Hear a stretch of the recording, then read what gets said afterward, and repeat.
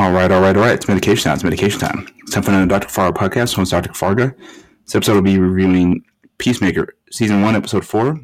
It's on the American television series created by James Gunn for the HBO streaming series service, HBO Max, based on the DC Comics character Peacemaker, and is the first DC Extended Universe television series and spinoff from the 2021 film The Peacemaker.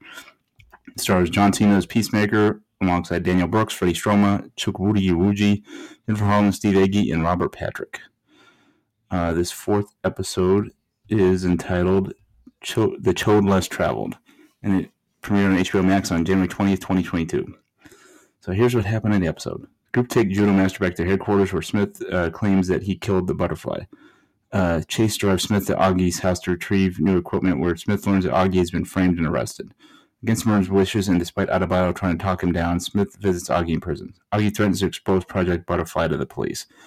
Adebayo suggests to Chase that Smith would be better off without his father, and Chase gets himself arrested so he can kill Augie.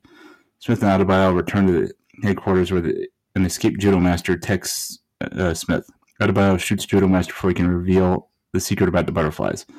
Smith returns to his trailer, where he is keeping the butterfly creature alive in a jar, and reflects on having to kill Rick Flag, as well as his traumatic childhood that included the death of his brother. In prison, Chase provokes Augie's prison mates into fighting, but fails to get Augie involved. He's later bailed out by Harcourt. Adebayo finds a lead on the butterflies and informs Murn, who is secretly a butterfly himself. Okay, this is getting really good. 2 thumbs way up. And I think it's going to get pretty crazy going forward. Peace out, peeps. Have a good one. Dr. Fargo Podcast, bringing you 4 science per week per usual, and hope everyone's having a good week. Peace and love. Peace.